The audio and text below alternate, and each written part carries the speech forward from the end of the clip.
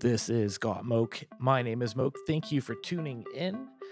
This past week, I caught up with Brandon Mackey for a conversation about the NHL playoffs and the Ottawa Senators' offseason plans. Here's that conversation. So joining me on the line, we got Brandon Mackey from the Silver Seven and the Internal Budget Podcast. How are you doing? I'm good, man. Thank you for having me. Appreciate you being here. So one of the reasons why I wanted to get you on today is I know you've discussed how the NHL has handled the COVID-19 situation. So I was wondering, how would you rate how well the NHL has handled it and the return to play so far? It's tough to give it a rating because it's such an unprecedented situation. There's nothing really to compare it to. I think overall they've done the best they can. I think shutting down when they did was 100% the right decision, and it probably I don't want to say something dramatic like it saved lives, but it definitely probably helped their cause in terms of return to play. I think right now, and this is something I talked about on the last episode of my podcast, was because they're not centralized, because you have players all over the continent, it's really hard to have that streamlined approach that the hub cities gives you. So when you get everyone to the hub cities, you know where they are, you have them all together, and you know that you can do everything in your power to prevent people from getting sick.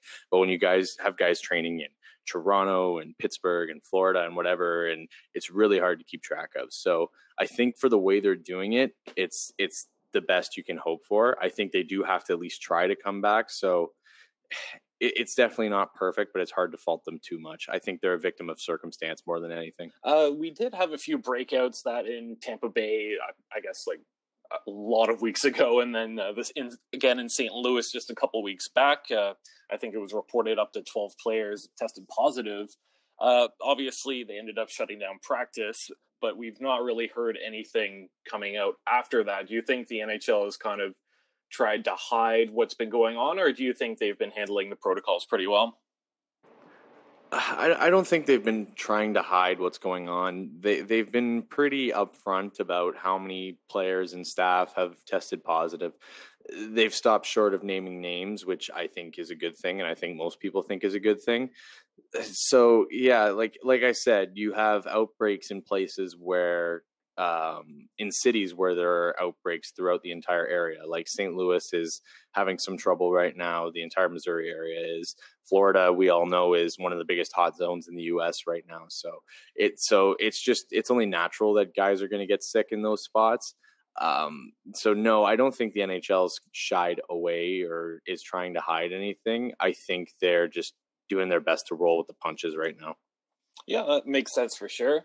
In terms of getting to these bubble cities, what are your expectations for the living conditions? Obviously, we would have seen what happened with basketball in terms of like the food, but they also have a really nice looking lounge area. What are your thoughts there? I think they're going to take care of the guys.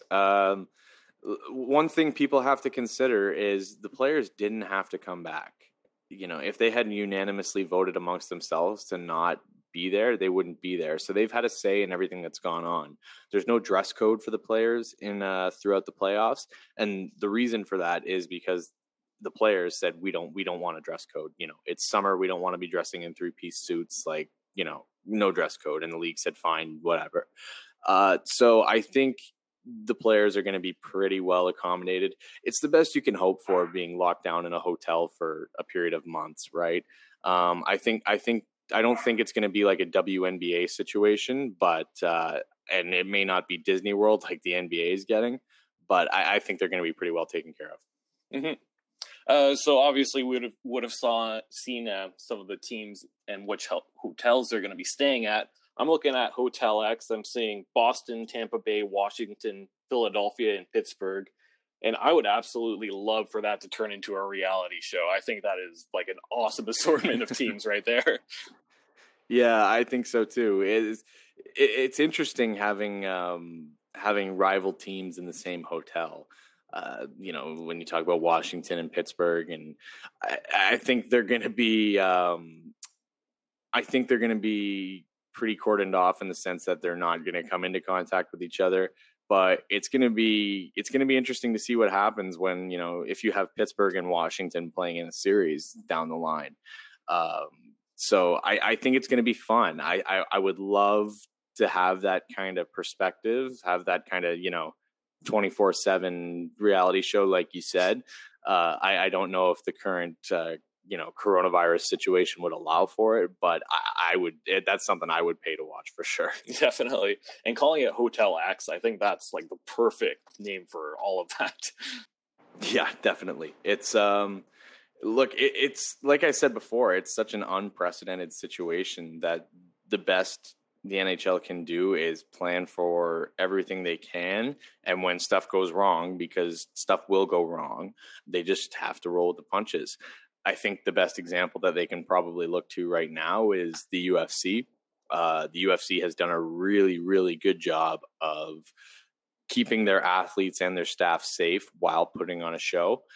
The NHL is not in a financial situation where they can pack up and play their playoffs on an island in Dubai or Abu Dhabi or whatever it is. But yeah, I think the best thing they can do is just test aggressively as much as they can and just try to have fun with it. Like the Hotel X thing, having the rivals in the same hotel, that stuff's all fun. I think the key thing, especially for the fans, is going to be reminding them that this is playoff hockey, and getting their minds off of COVID-19 will be making it as fun as possible. So I like what they've done so far. I really do. And we've seen what they've had planned out for the playoff schedule, and it looks like we're getting like nonstop hockey starting at noon Eastern and going all the way, I guess, until like 1 o'clock, whenever the late 10 o'clock game ends. It's a pretty packed schedule, and I'm really excited to see what they're going to do with that.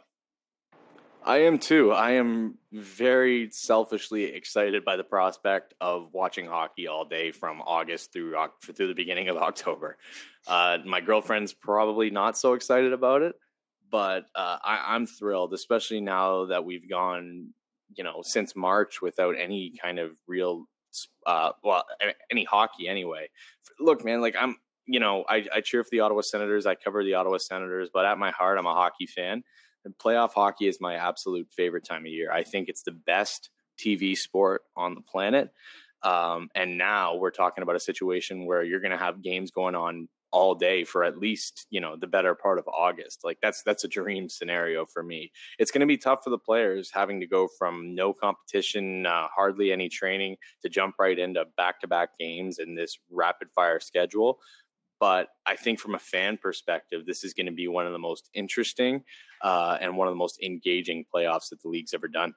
Is there any concern of maybe teams like Montreal and Chicago that were never really in playoff contention this year, maybe just kind of going through the motions and hoping for an early exit, even though they're going through all this training and preparation just to be there for these playoffs? I don't think so. These guys are professional athletes, right? They're competitors. They want to win.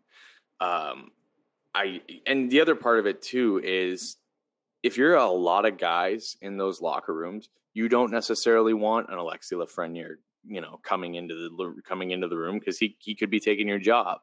So, like I said, these guys are competitors. They're trying to put food on their table, and they're trying to make their money, and they're trying to win a Stanley Cup for, there was an old song that Hockey Night in Canada used to play for the playoffs. It was called "The Chance May Never Come Again," and that's true. Like a lot of these players have to be just thrilled with this whole play-in format, because it gives them a ticket to the dance, right? It gives them a shot, just the slightest chance to go win a cup. So when you're talking about teams like Montreal, who may not deserve to be there, I don't think there's any chance they take their foot off the gas. If they put the pedal to the metal and they knock off a Pittsburgh in that play-in round, they have a serious shot to go all the way. And we've seen anything can happen. Columbus swept Tampa last year after one of the best regular seasons in history. So no, I think management may want to see that. They may want their guys to take their foot off the gas a little bit, but I don't think there's any chance that the players give it less than everything they have. Do you have any early predictions for what's going to go down in the playoffs? Well, like I said, this playoff is so hard to predict. I think in a coronavirus-less world, I really had a good feeling about the Boston Bruins going all the way. Vegas is another team that really excited me, especially now because they're getting healthy. Having a goaltending duo like Marc-Andre Fleury and Robin Lehner, They get Mark Stone back when he was projecting to be out till the beginning of the playoffs. I think those are two teams that you should still probably be looking at, just based on talent and coaching. They're both so deep. But you never know, right? Like a team like Columbus could make a run, or even a team like the Leafs could make a run. We don't know what this is going to look like. We haven't seen these guys on the ice in months. So the fatigue factor is not going to be there, but the rust factor may be there. Guys who were projecting to be out for, a long period of time are going to be healthy again. So it's going to be really fun. I think if I had to, gun to my head, had to pick two teams, I would pick Boston in the East, and for whatever reason, Vegas gives me a really good feeling in the West. I really believe that they probably would have won the cup last year if that Game 7 against San Jose hadn't happened. So yeah, if those would be my two teams that I would be watching very closely, would be the Bruins and the Vegas Golden Knights. Yeah, obviously with that large break, it almost feels like we're coming into a reset, but at the same time, you have to keep in mind, like, there are certain teams that have dominated that whole season that are going to probably come in and play very, very well.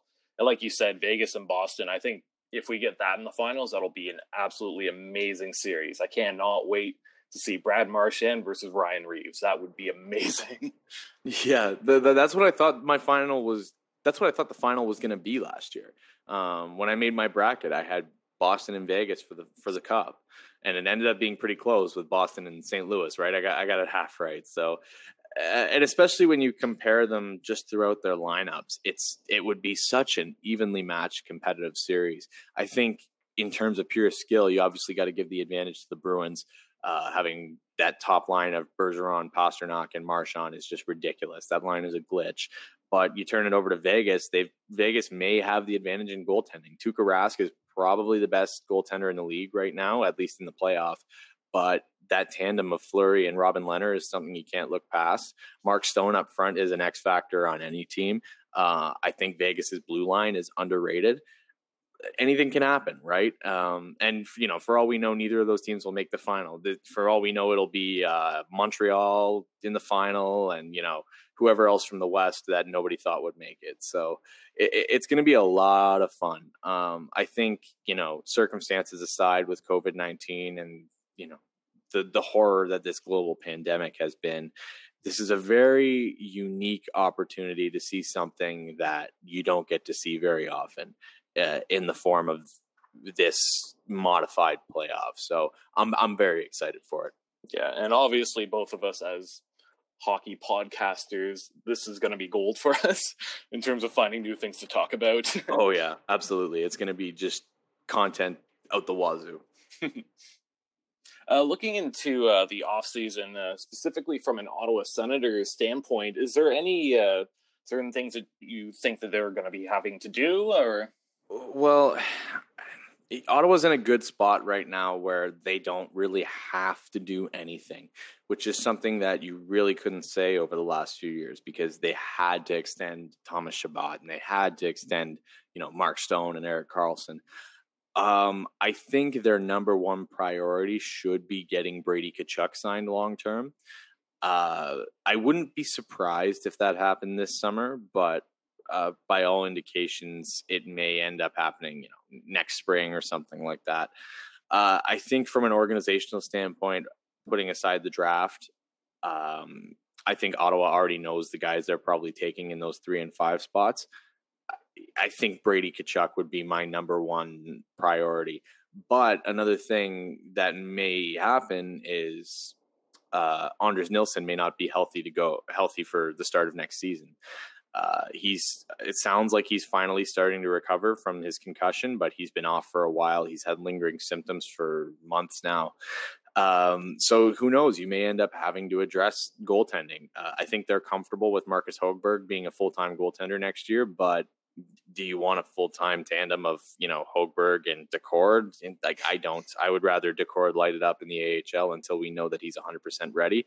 And who knows, if this year was a fluke and then you realize next year that Marcus Högberg isn't going to be your starter caliber guy, whether it's due to an injury or whatever, similar to what happened with Andrew Hammond, you need a guy that you can turn the reins over to. And Craig Anderson is, by all indications, going to be gone next year. So you may end up having to sign or trade for a goaltender. Ottawa may end up signing Robin Lehner, so right now those would be, if I'm Pierre Dorian, those are the two things at the top of my list aside from the draft. It would be getting Tkachuk signed long term and evaluating the health and the future of Anders Nilsson and any other decisions Ottawa would have to make in that wake. Yeah, I'm actually glad you brought up the Anders Nilsson thing. That was one of the things I was going to get to here. If Nilsson is definitely not ready to go for next season, is there a chance that Ottawa looks at Craig Anderson and thinks, you know what, can we just give this guy like one more year just for a little bit of stability? No, I don't think so. And I don't think Craig Anderson wants to, if that makes sense. He's getting up there in years now. His game has taken a fairly noticeable step back on most nights. I think if anything, Ottawa would look to a guy that they can hang on to for at least a few years rather than a 1 year stopgap guy, a 1 year of, a 1 year of an older and more beaten up Craig Anderson. I would think they would probably look to the free agent market. They may even take a flyer on a guy like Lehner. This is a conversation I had on Twitter the other day is you do have a wealth of young goaltending prospects, but goalies are voodoo, as people say. You never know how guys are going to develop. A lot of people had soured on Marcus Högberg before this year. So it may make sense for Ottawa to go grab a Lehner and at least, have a sure thing in net while you build up the guys in front of them. But I don't think there's any chance Craig Anderson's back next year. No. Okay. And another guy that I've heard, I guess in the trade rumors, would be Matt Murray. Do you think that Ottawa, any chance that they would want to get him in a trade? Or? Well, if you're talking pure talent, then it's definitely something I would look at. It's definitely something Pierre Dorian should at least, kick the tires on. I like Matt Murray, but he's been outperformed by Tristan Jarry for most of this year. So a lot of it would depend on price tag for me. If you can get Matt Murray at a relatively cheap cost, I would be okay with that. If they want to give up one of their second round picks and maybe another B-level prospect for Matt Murray, I'd probably be all right with that. Mainly because you are still going to have some measure of control if you're Ottawa, right? Like he's not hitting the UFA market right away. You can kind of give him this year to evaluate him and then make a decision from there. So in that sense, it would be a low risk kind of move. But like I said, if you're the Senators, you do have a lot of needs right now, one of which is in net, but you do need skilled forwards. So if you're going to be banking, or if you're going to be shopping those draft picks, I would probably be looking more to the forward side of things. But if you can get Matt Murray for a relatively low cost, I would do that for sure. Yeah, and Matt Murray being a two-time Stanley Cup winner, but of course it was with the Pittsburgh Penguins. I think whatever team he ends up on next, we're really going to see how good a goalie he actually is. Definitely. Like I said before, goalies are voodoo, right? So you never know what's going to happen. I think people may discount him because he did win those cups for the Penguins, but he was the X factor in both those wins. Like we saw how the Penguins looked before Murray came in that 2017 series against Ottawa. Pittsburgh looked very beatable, right? Yeah. Like Ottawa had scored a good amount of goals the first few games, especially in that game 3. So and that experience is something you can't replace, right? How many other goalies in the league have won multiple Stanley Cups? There's not many, and not many that would even, that would be available. So especially at a young age, I think Murray is definitely a good guy for Ottawa to look at. But like I said, everything for the Senators for the next little while is going to come down to price tag. It's going to come down to how much they're willing to give up and how much teams are asking them to give up. If you have Pittsburgh asking for, say, an Alex Formenton for Matt Murray, I'm probably walking away from that. But yeah, like if it's a second and a B-level prospect like a Davidson and maybe then another pick, then I would probably do it. Yeah, I'm right there with you on that. Turning the page onto some of the RFAs that Ottawa is going to look to re-sign this year. We've got Duclair, Connor Brown, Chris Tierney, Balsers, Paul, possibly Jace Harlock. Out of those guys, which guys do you think will be back next year? I think Anthony Duclair and Connor Brown will absolutely be back. I think those are guys who factor into the long-term plans of the Senators, especially Connor Brown. I was so happy when it was announced that he was going to be included in the Cody Ceci trade. I think he's a dynamite forward to have in your bottom six. He gives other teams fits. He's just so valuable. And especially for the relatively low cost that he will likely end up being, I think he'll be around for sure. Anthony Duclair, a lot of people are maybe unsure about him because of how he performed in the new year. But once you get this guy line mates, right, he's gonna hit those 30 goal production consistently. He was playing with Chris Tierney and Vladislav Nemestikov for most of January and February, so it's no secret why his game probably took a step back, and a lot of it was bad luck too. So I think Duclair is a guy. I think Nick Paul and Rudy Balcers are both guys that I would 100% bring back. You can't replace good secondary scoring, especially if it's homegrown, right? It's much better to get that from your own prospect pool than have to give up assets or give up give up dollars on the free agent market to go get it. Tierney, I think, I don't know. Ottawa's got such a logjam at the center position right now. They've got Norris, they've got Logan Brown, you've got Tierney, you've got Anisimov, you got Colin White. I don't know what Ottawa's going to do with him. I think a likely scenario would be that he gets flipped at the deadline next year if the Senators aren't in contention, or at least in the playoff conversation, and maybe even then. But he's not a guy that factors into the long-term plans, I don't think, but he's definitely not a guy who you just toss this offseason, right? So yeah, those would be the guys I would expect to 100% be in Ottawa next season would be Duclair, Brown, Paul, and Balcers. For sure. Tierney is definitely a bit of an underrated guy. I think he's still like a little bit unproven because he's a younger guy as well. He seems to do a lot of the right things, but his production since coming to Ottawa has really gone down quite a bit, especially since Mark Stone's been traded away. It's inconsistency, right? Like he'll have games where he looks like a top six forward, and then he has games where he makes you want to rip your hair out.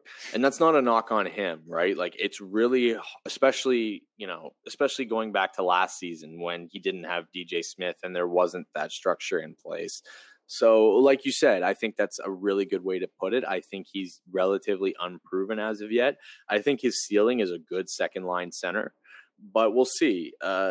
Ottawa's in a position where they have a wealth of good center prospects, and who knows, you could have a Quentin Byfield coming in for next season or the season after, right? So that complicates things even further. I think Tierney, if anything, is a victim of roster construction. I think if Ottawa trades him, there's a good chance that he goes on to have a good career as a top six forward. But we'll see, right? Like, is he Matt Duchene? No, but I think he could top out as a good second line guy. So does he factor into Ottawa's long-term plans? Time will tell. A lot of it depends on the development of the prospects too, but I don't think you have to make a decision there just yet. Yeah, especially since he's an RFA, there is a little bit more control there. Exactly, right. So that's where Ottawa has the advantage in a lot of these, and that's one of the advantages that comes with having young players, right? It's having that control. You know that Brady Tkachuk is your most valuable player right now, and you know that he's not going anywhere for at least the next couple of years. So that's probably why we haven't seen the Senators rush to any decisions just yet. Especially not knowing how the playoffs or anything we're going to shake down. I think we'll start to see things happen maybe through August and September, but time will tell. And there are two UFAs that we have coming up this summer as well, and Borowiecki and Hainsey. I would expect Borowiecki to probably re-sign on a bit of a long-term contract. And my hope, at least, is that Hainsey does walk away as a UFA, being an older guy, and since Ottawa does have a lot of younger defensive prospects. Yeah, look, if they bring Hainsey back next year, it's not the worst thing in the world. He's definitely not in his prime anymore, but you can't replace that guy's hockey IQ. That's one thing everyone within the Senators organization raves about is he is such an intelligent hockey player. DJ Smith said it's like having another assistant coach out on the ice. I remember there was footage from practice early in the year of Hainsey, grabbing the marker and drawing on the whiteboard for some of the young kids, right? So if you bring him back next year, are you getting even a replacement level defender? Maybe not. But he's a guy who is going to teach the younger guys, the Wolannans, the Shabbats and whatnot, valuable lessons about, and not just on ice stuff, just about being a pro. So I would honestly think there's a good chance Ron Hainsey is back next year because the organization likes him so much. I might expect him to play one more year and then transition to perhaps an assistant coaching role. But we'll see. If he walks away, that wouldn't entirely surprise me either. Borowiecki, I think Boro will be back. I think, and that again, it comes down to leadership, right? Like the organization loves Boro. He's proven himself as one of the leaders on the team right now, probably the de facto captain if it's not Brady Tkachuk. So I think he'll be back long term. I'm not sure. I don't know how much the Senators will be willing to give out in the way of a long-term deal for a guy who's probably going to be nothing more than a seventh defenseman when this team is really competitive and when guys like Brandstrom and Wolanin and JBD and Lassie Thompson really hit their strides. But I would, if I had to bet right now, I would expect both those guys to be in Ottawa next year. Yeah, and if Hainsey does come back, I'm not sure that I personally would see him being a guy in the main rotation. Maybe he transitions more into that seventh guy and that he does end up being more of a healthy scratch and just kind of an all-around leadership guy to have around. Yeah, well, the good thing about him is he can play both sides of the ice. He's got experience playing the right side, and that's not something you want to force young players into right away. That's not something they would probably be eager to do with guys like Wolanin and Brandstrom. So he's malleable in that sense where you can put him in different spots in the lineup where you need to. And again, a lot of it's going to depend on the prospects. It's going to depend on if Eric Brandstrom is ready for a full-time NHL spot. One guy we haven't talked about is Artem Zub, right? Like that's a guy who's going to be probably a full-time NHLer on the right side next year. So it's going to depend on his performance too. So we'll see. Does he become that seventh guy? Maybe. I would probably expect him to be more in the main rotation at the beginning of the year, but I think Ottawa is in a position now where everything they do is going to come down to how their young kids are playing both in Ottawa and in Belleville. So it's very much up in the air in that sense. Yeah, I think next year is very much going to be an evaluation type year just to see where things are at. And it'll be really interesting to see the prospects. With Zub, I'm hoping he still comes over. I'm not sure if like the whole COVID-19 pandemic and the NHL essentially being delayed will affect that or not. But I do hope I have a chance to see him next year. He sounds like a really intriguing guy. Yeah, well, he's under contract, right? So he'll probably be here unless there's some kind of issue where he can't travel to Canada or to the US or wherever. But yeah, it's tough, right? Because it's not like evaluating a prospect where you have hours and hours of film to watch and tons of scouting reports to read through. These guys, when you're talking about these guys from Russia, you're pretty much in the dark. It's, there's not a lot of film out there on Zub. There's not a ton of scouting reports on him. From what I've seen, I've liked him. I think he's steady. I think he's got some decent offensive instincts. He's got a nice shot. So he's a guy I'm really intrigued to see how that game transitions. We know the transition from Europe or even just Russia to the NHL can be difficult. Nikita Zaitsev has kind of struggled in that sense, even though, sorry, not to get too off topic, but when I had Jeff Fayette on my podcast not long ago, we were talking about Nikita Zaitsev, and he said Zaitsev really went downhill after he got hurt in his first year. I think it was his first year. He looked really good, and then he got hurt, and then after that, he's kind of always been a step behind. So who knows? Maybe Zub will come over, and he'll be a bona fide top 4 or even a top 2 guy. I think the best you're hoping for from an Ottawa sense is probably Dylan DeMello. So I think if he even comes close to just the steadiness of Dylan DeMello, you don't care how many points he puts up, and he's a guy that will have been worth signing. I don't mind him. I think it's a good low risk signing, but we'll see how it plays out. Yeah, it's a 1 year. I think worst case scenario, flip out at the deadline for like a 7th round pick. I'm sure there are teams out there that might want a depth defenseman around that time. So why not? Yeah, and even if that doesn't work out, you can just let him walk in the off season, and he can go back to Russia, or he can sign with another team or whatever. So it's very much the same as the Duclair situation, where when they traded for him, he had a lot of baggage, obviously, but it was so low risk and high reward that you couldn't not do it. It was the perfect guy to take a gamble on, and look how it paid off this year. So hopefully it's a similar thing for Zub, where it's Ottawa's in a low risk, high reward situation, and hopefully they reap the high reward part of it. Just before I let you go, there is one more topic I was hoping to cover.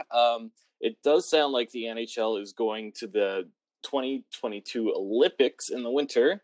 I was just curious, right here, right now, how many Ottawa Senators do you think would be able to attend that Olympics? You're putting me on the spot. Yeah, it's a tough question. But yeah, I think you're going to see some guys from this year's draft class in that Olympics. I really do. So that will play a part in it for sure. If we're talking about Ottawa Senators, I would expect to see Thomas Chabot on Team Canada. I think that's an easy one. I would probably by then expect Brady Tkachuk to make the American team. Man, after that, it gets tough because the Senators don't really have game-breaking talent aside from those two guys right now, right? Yeah. But maybe Marcus Högberg plays out of his mind the next couple of years and he makes Team Sweden. Maybe Eric Brandstrom does the same. I think the two guys I would be really confident in would be Tkachuk and Chabot. After that, Ottawa's so young that it's going to take time for guys to develop into that sphere of being Olympic worthy, right? So those would be the two guys I lock in right now that I would put my money down on are Tkachuk and Chabot. Yeah. Other than the guys you mentioned, I did have two more names that I jotted down here in terms of countries that have lesser talent. I think that if there is a team Latvia in hockey at the Olympics, we could very well see Rudy Balcers there. Oh, yeah. Yeah, he'll be there for sure. Latvia's there. Yeah. And then Denmark, I think that by that point in time, goalie prospect Mads Søgaard could potentially be an AHL starter. So I wouldn't be surprised. I don't think there's a whole lot of really good Danish goalies out there in the NHL. So yeah, I don't know how many guys are playing in Europe or places like that. So I don't know, but I think if we're talking just in terms of ceiling, Søgaard would be a guy that could be there. He's got some work to do, right? He didn't have a great year this year, and it's going to be dependent on how he makes the AHL or ECHL transition. Sometimes it takes goalies longer, right? Like Marcus Högberg's in his mid-20s, and he's just became an NHL starter this year, and there are still people that believe he hasn't established himself as an NHL starter. So yeah, like from those.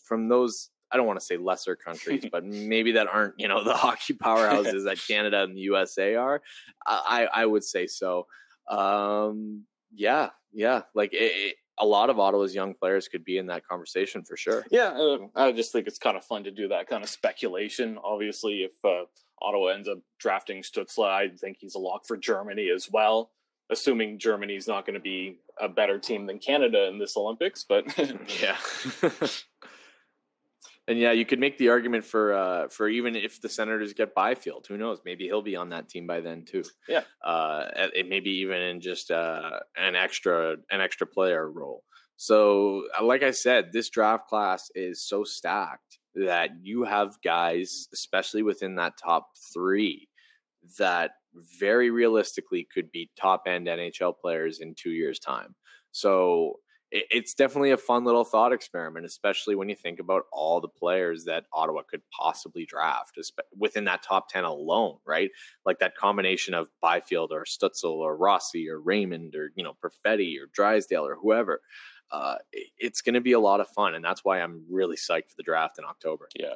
And I think, to an extent, I'm more so excited about that 5 pick because it seems like, okay, at number 3, it's going to be either Byfield or Stützle, but at 5, you got a lot of options. It could be a Sanderson or a Drysdale. It could be a Rossi. It could be a Raymond. So I'm really intrigued, and I'm excited to see what happens there too. Me too. I think that's that pick that has the most potential for variation.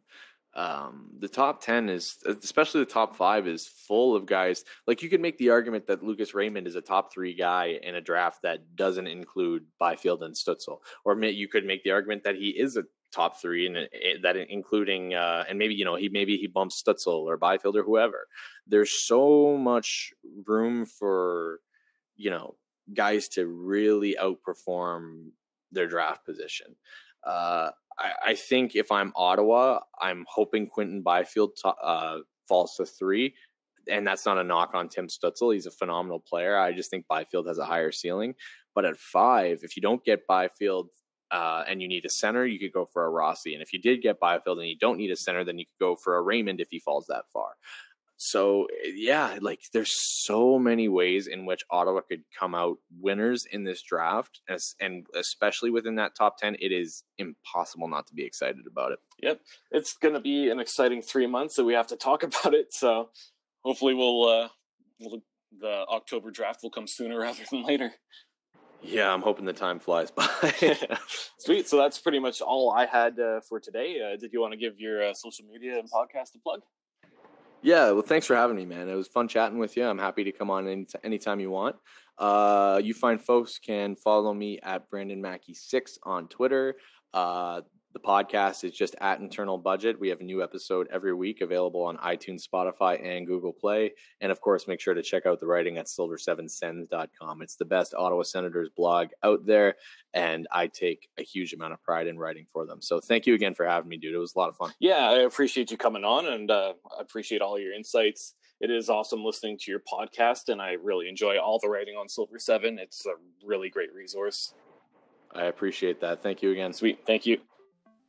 And thank you again to Brandon Mackey for joining me on the pod this week. Make sure you give me a follow at Gotmoke on Twitter and subscribe if you like what you heard. I'll be back next week with Danny McCloskey to talk about goalie depth.